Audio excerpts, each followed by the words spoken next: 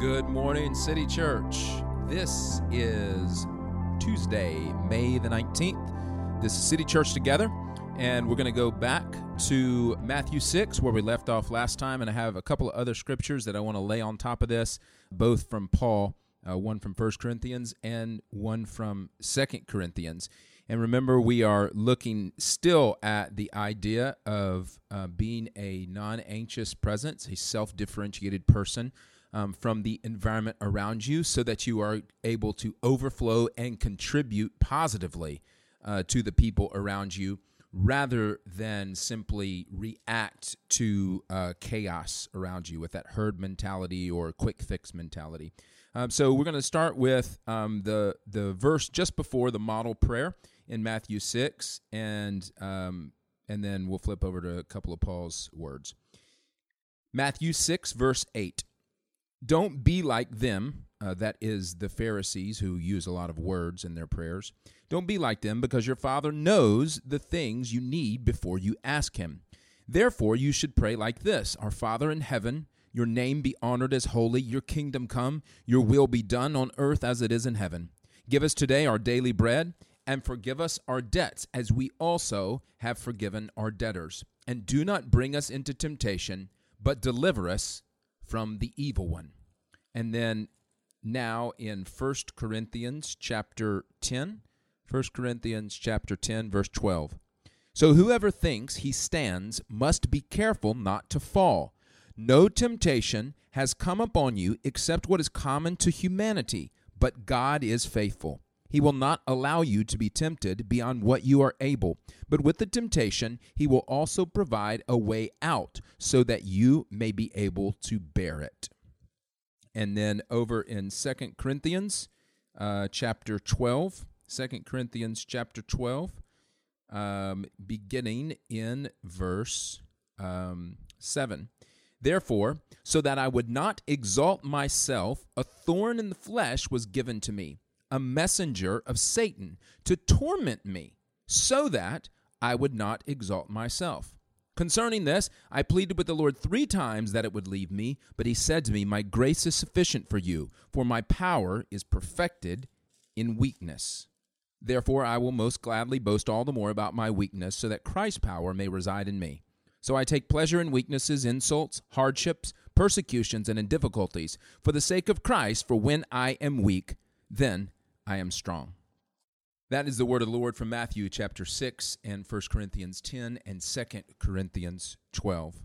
Let's zero in on this last part of the model prayer in verse 13. Do not bring us into temptation, but deliver us from the evil one. Perhaps you recall last week when we were going through James and learning in James about endurance that produces maturity and sort of taking responsibility for our own Christian maturity by enduring. The same word is used here when Jesus models this prayer and says, do not bring us into temptation. That is the same word that James uses when he says many trials will come into your life. God will bring trials into your life. And this is a very confusing Christian doctrine.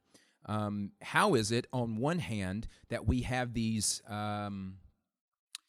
evil things or these temptations to evil, but that are also seem to be crucial for our maturity? Okay, now the reason why I read 1 Corinthians 12 and 1 Corinthians 10 is because they give us a look from the perspective of the Apostle Paul, the Apostle Paul's perspective. That's great alliteration. But from the perspective of the Apostle Paul, you have you guys don't know this, but I have headphones on, which means I can hear my own voice, so I can hear and the alliteration is great in here, gang. But 1 Corinthians 10 and 2 Corinthians 12. In 1 Corinthians 10, we get this idea that God will not allow us to be tempted beyond what we are able, but will always provide a way out so that we will be able to bear it. And of course, what does bearing under the weight of temptation give you? James told us last week in James chapter 1, it gives you endurance, which results in maturity. And then in 2 Corinthians 12, you have this paradox in Paul's life of this thorn in the flesh, and it says that it is a messenger of Satan that is being used to humble Paul. And it is in that weakness and in that humility that Paul will learn, he says in 2 Corinthians 12, he will learn what James tells us later, where James says, rejoice in your trials, for it is producing perseverance. Paul says that we can take pleasure in weakness, insults, hardships, persecutions, and the difficulties. And it all comes from temptations. Now, let's take all of that we gathered from James and from Paul in these two letters to the Corinthian church, and let's take them back into Matthew chapter 6 to this end part of the model prayer. Do not bring us into temptation, or do not lead us into temptation, but deliver us from evil. Now, I have heard that and thought that verse 12 was two parts of the same idea. In other words, don't bring us into temptation. So here's first part, God, that we're praying. Number one, don't bring us into temptation. Okay? Number two, deliver us from evil. But that is not what's happening here. This, at the end of this prayer, this is a yieldedness to God to do one or the other. Okay? Yieldedness to God to do one or the other. Do not bring us into temptation is one thing God could do. It is one way to pray. So, who wants a thorn in the flesh? Who is going to ask for a thorn in the flesh? None of us are.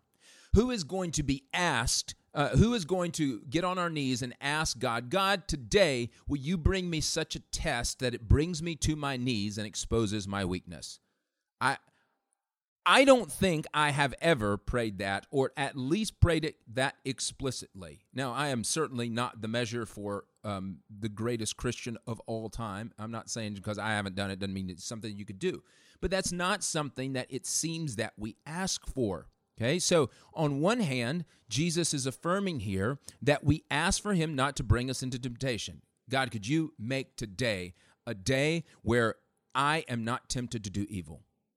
On the other hand, the other side of this is not, and deliver me from evil. The other side of this is, God, if it is your will, if the way your kingdom comes and the way your will is to be done is for me to resist temptation, if that is the way that I mature, if that is the way that I become a kingdom person, if that is the way today that I display your grace, as Paul said, God said to Paul, my grace is sufficient for you, my power is perfected in your weakness, then the second half of this is if God chooses to allow Satan to give me a thorn in the flesh, if the Spirit leads me out into the wilderness to be tempted by the devil. Have you ever noticed how close Matthew chapter 6 is to Matthew chapter 4? It's exactly 2 chapters.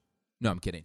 That doesn't measure distance. No, it's in the timeline. Think about what happened at the first of Matthew chapter 4. This is Jesus being led into the wilderness alone to be tempted by Satan. And then look at the prayer that Jesus teaches us to pray. Do not bring us into temptation. Can you imagine Jesus waking up day 37? Day 37.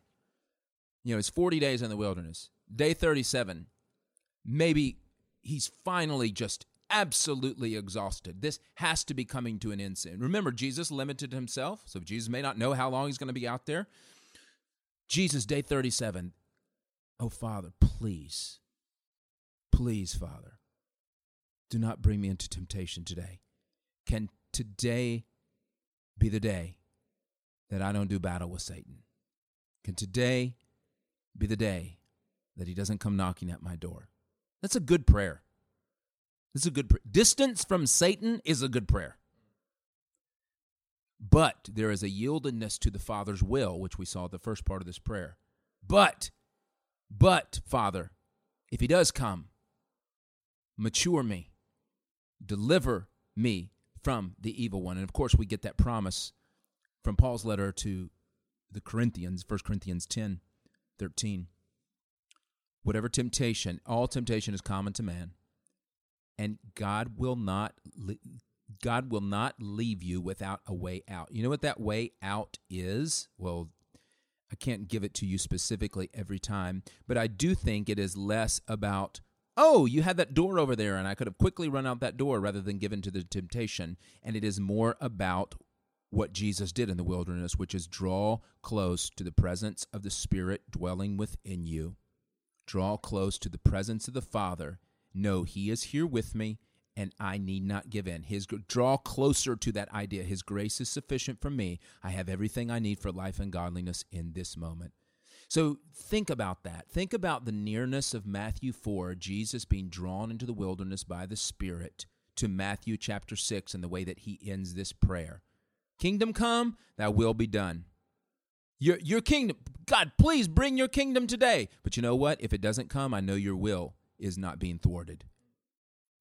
God, deliver me from, or God, do not bring us into temptation. Oh, but if you do, deliver us from evil. And what will that delivery be? Well, it will be towards our maturity, because James tells us, be grateful for the trials that come into your life, because enduring them leads to maturity. Paul tells us that it is all over the Scriptures. Lifting weights makes your muscles bigger. It is true about physical, and it is true about spiritual. I want to leave you with one idea that I heard from a Mark Sayers podcast this last week. You think of a sort of continuum, a line running from one end of the room to the other. And on one end is a person who has absolutely no stress or trials in their life at all. None whatsoever. Now, what happens physically to that person if there is no stress on the body at all? Well, their muscles atrophy. You want to find the weakest person in the world? Look for someone who has been through no trials. Look for someone who has never lifted a finger. On the other end of that spectrum is trials all the time, completely submerged in constant stress. And of course, what does that do? That breaks a person as well. That breaks their muscles as well. But that's what that beautiful idea of 1 Corinthians 10 and sort of this pull and push of the end of this prayer, do not lead us into temptation, but deliver us from evil. It is sticking us right in the middle of that continuum where our muscles build. And yes, God knows. I love the way that this prayer starts, or just before this prayer. Your Father, you don't have to babble off a bunch of words when you pray, because your Father knows the things you need before you ask Him. Your Father knows what you need on the continuum that day. Do you need less stress, or do you need more stress? Do your muscles need rest, or are they in atrophy and they need building up? Your kingdom come, your will be done on earth as it is in heaven. And along the way, give me daily bread. And along the way, yes, I'm going to both hurt and be hurt by people, and my forgiveness is going to be a yes on the table, always, and amen. So, let's pray together today.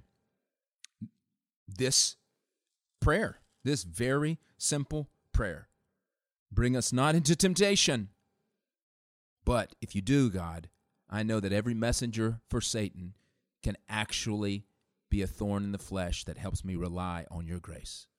Let's be silent together and pray.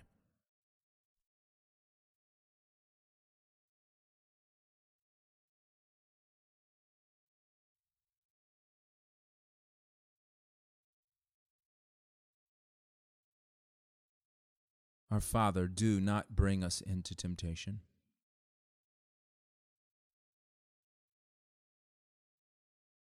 There's not a single day that we wake up